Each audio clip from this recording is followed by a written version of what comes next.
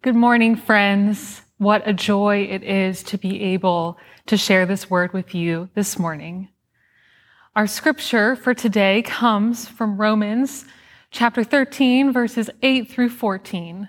Listen for Paul's letter to the Romans. Owe no one anything except to love one another. For the one who loves another has fulfilled the law. The commandments, you shall not commit adultery, you shall not murder, you shall not steal, you shall not covet, and any other commandment are summed up in this word: love your neighbor as yourself. Love does no wrong to a neighbor, therefore love is fulfilling of the law. Besides this, you know what time it is, how it is now the moment for you to wake from sleep. For salvation is nearer to us than when we became believers. The night is far gone, the day is near. Let us lay aside the works of darkness and put on the armor of light. Let us live honorably as in the day, not in reveling and drunkenness, not in debauchery and licentiousness, not in quarreling and jealousy. Instead, put on Lord Jesus Christ and make no provision for the flesh to gratify its desires. The grass withers, the flowers fade. The word of our Lord shall stand forever. Please pray with me. Spirit of the living God, fall fresh on me. Spirit of the living God, fall afresh on me. Melt me, mold me, fill me, use me. Spirit of the living God, fall afresh on me. Amen. Well, if you spend more than about 10 minutes with me, you will learn that I am a sucker for reality television.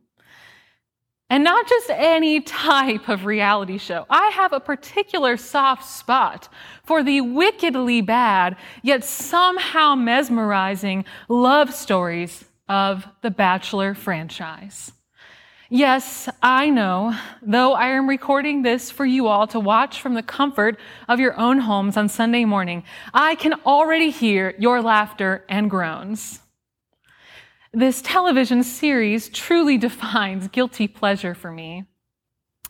You might be wondering why I continue to tune in to this rather predictable and cringe-worthy series. Each season is the same.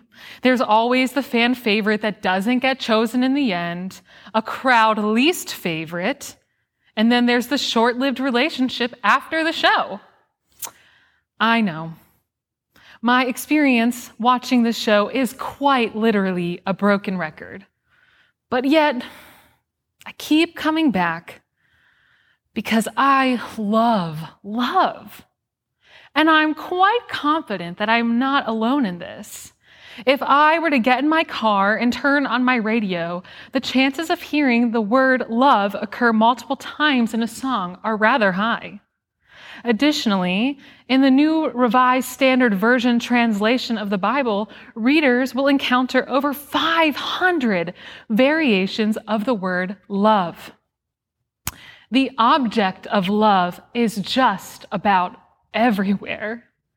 It's found in our books, on our news feed of various social media platforms. It's in a commercial printed on a piece of clothing or jewelry. It's on a sign. It's painted on Monument Avenue. We find the object of love featured on a guilty pleasure TV show, in our scripture, in music, and more. Love is in the air, all right. But Paul is here to tell us that is just not enough. This is quite the turnaround for Paul, who was just previously speaking to the importance of tax and revenue. But in verse 8, Paul moves from the language of tax returns to the language of love. Owe no one anything except to love one another. He moves from taxation to obligation. With the mention of love, the scope of the imperative has changed. No longer is Paul talking about paying bills, but rather about seeking the neighbor's highest good. Commentators have noted that this transition, the move from fulfilling one's obligations to living in love, is the same one Jesus made in the Sermon on the Mount in Matthew 5, when he said, "You have heard it said, but I say to you, you have heard it was said, you shall love your neighbor and hate your enemy.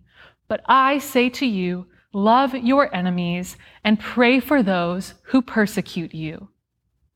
This type of shift reiterates Paul's motive to teach a community to learn how to love. We find Paul building up to the exhortation in verse 10, where he mentions a summary of 4 out of the 10 commandments. His choosing helps to illustrate what a loving community looks like by lifting up the commandments that deal with our relationships with other people rather than our relationship with God. Here, the instruction to love one another as a communal unit becomes a declarative. Now, because my professor of the Pauline letters is likely watching worship from the comfort of her own home this morning, I must address Paul's use of language. In verse 10, Paul uses a form of the Greek word agape for love. Here, agape translates as a verb, an action word. Agape is a high form of love that is devoted to the well-being of the beloved and is the kind of love with which God loves us. It is unique to the Greek language and is best defined through action. This might seem like a no-brainer, right? Of course we know how to love. We attend this wonderful church. We partake in all these mission opportunities. We pray at night. We have family and friends that we check on. We are invested in love. However, friends, what Paul has identified for us in this passage is that being loving does not equate with the fulfillment of the law. We live in a society that loves love.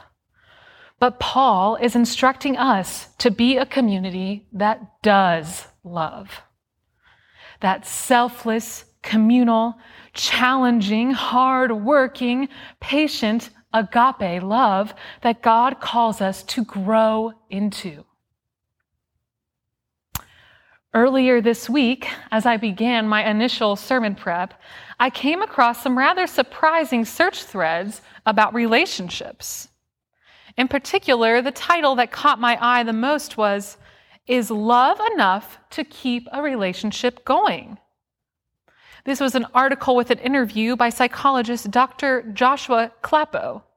Though this article is not explicitly Christian, it does mirror Paul's letter to the Romans by identifying the tools in which humankind requires in order to sustain a loving relationship. Clappo describes love as the most powerful but least defined element of a relationship. He writes, "Love is the fuel and the fire that has the potential to keep a relationship connection burning, but love is a feeling. It cannot create all the skills and actions that are needed to keep a relationship healthy. Love without compatibility, love without compromise, without self-examination and self-improvement will never sustain a healthy relationship." This is Paul's idea of fulfilling the law, to build a loving community, which means we have to be willing to put in the work. Even the love of Jesus Christ, the strongest love known to Christians, requires compatibility, compromise, self-examination, and self-improvement. This love Paul is seeking to cultivate is the marriage of a physical and emotional connection so unstoppable, so powerful, that it had to suffer a lynching in order for humankind to begin to grasp the power of it. In Paul's final sentences to the Romans, he mentions one final instruction: to put on Jesus. This metaphor actually echoes an image from Galatians 5, where the Apostle Paul draws a map for those who chose to follow this migration of love. In doing so, Paul illustrates that love is a choice for each Christian to make. Similarly, in Paul's letter to the Romans, he suggests that we put on Jesus and migrate as a church from works of the flesh to becoming a living realm of the Holy Spirit. This is an urgent appeal to choose Jesus and grow in love with one another. Perhaps this is Paul's idea of what it means to put on Jesus, making the migration of love, choosing to love so deeply that we can show others our identity in Jesus Christ by loving one's neighbor and oneself, so that we can truly lean in to our call to pursue this agape love. Though I have only been a part of this church for a short period of time, I have witnessed frequent demonstrations of agape love. Like when church members and staff bring fresh cucumbers and tomatoes from their garden to share, or watching neighbors leave with a smile after receiving a bagged lunch at the weekly walk-in ministry. When I received an invitation from a church member to join their family for a morning walk. Hearing how you miss attending worship on Sunday mornings in our usual space together. Seeing smiles from a distance in your eyes at worship on Wednesdays. Honestly, I could keep going, but if I did that, we would likely be here until the wee hours of the evening, so I'll stop there for now. But for me, this is what it means to put on Jesus. Putting on the love of Jesus Christ is how we begin this lifelong journey of working towards agape love and ultimately fulfilling the law. So I ask you, friends, what does it mean to put on Jesus Christ? What does putting on love look like for you in your home, in your workspace, with your friends or with your enemies? How will you seek to define love in order to fulfill this imperative law? Love is the most powerful element in our walk with Jesus Christ. It is the very root of our journey to becoming an anti-racist society or eradicating poverty and pursuing justice. By putting on Jesus Christ, we are invited to help define love for ourselves and one another. May we enter a new week, friends, eager to clothe ourselves in the love of Jesus, so that when we do so, we may cultivate a culture of love so unbelievable that everyone will know. We are one in the Spirit, we are one in the Lord. We are one in the Spirit, we are one in the Lord. And we pray that our unity will one day be restored. And they'll know we are Christians by our love, by our love. Yes, they'll know we are Christians by our love. Amen.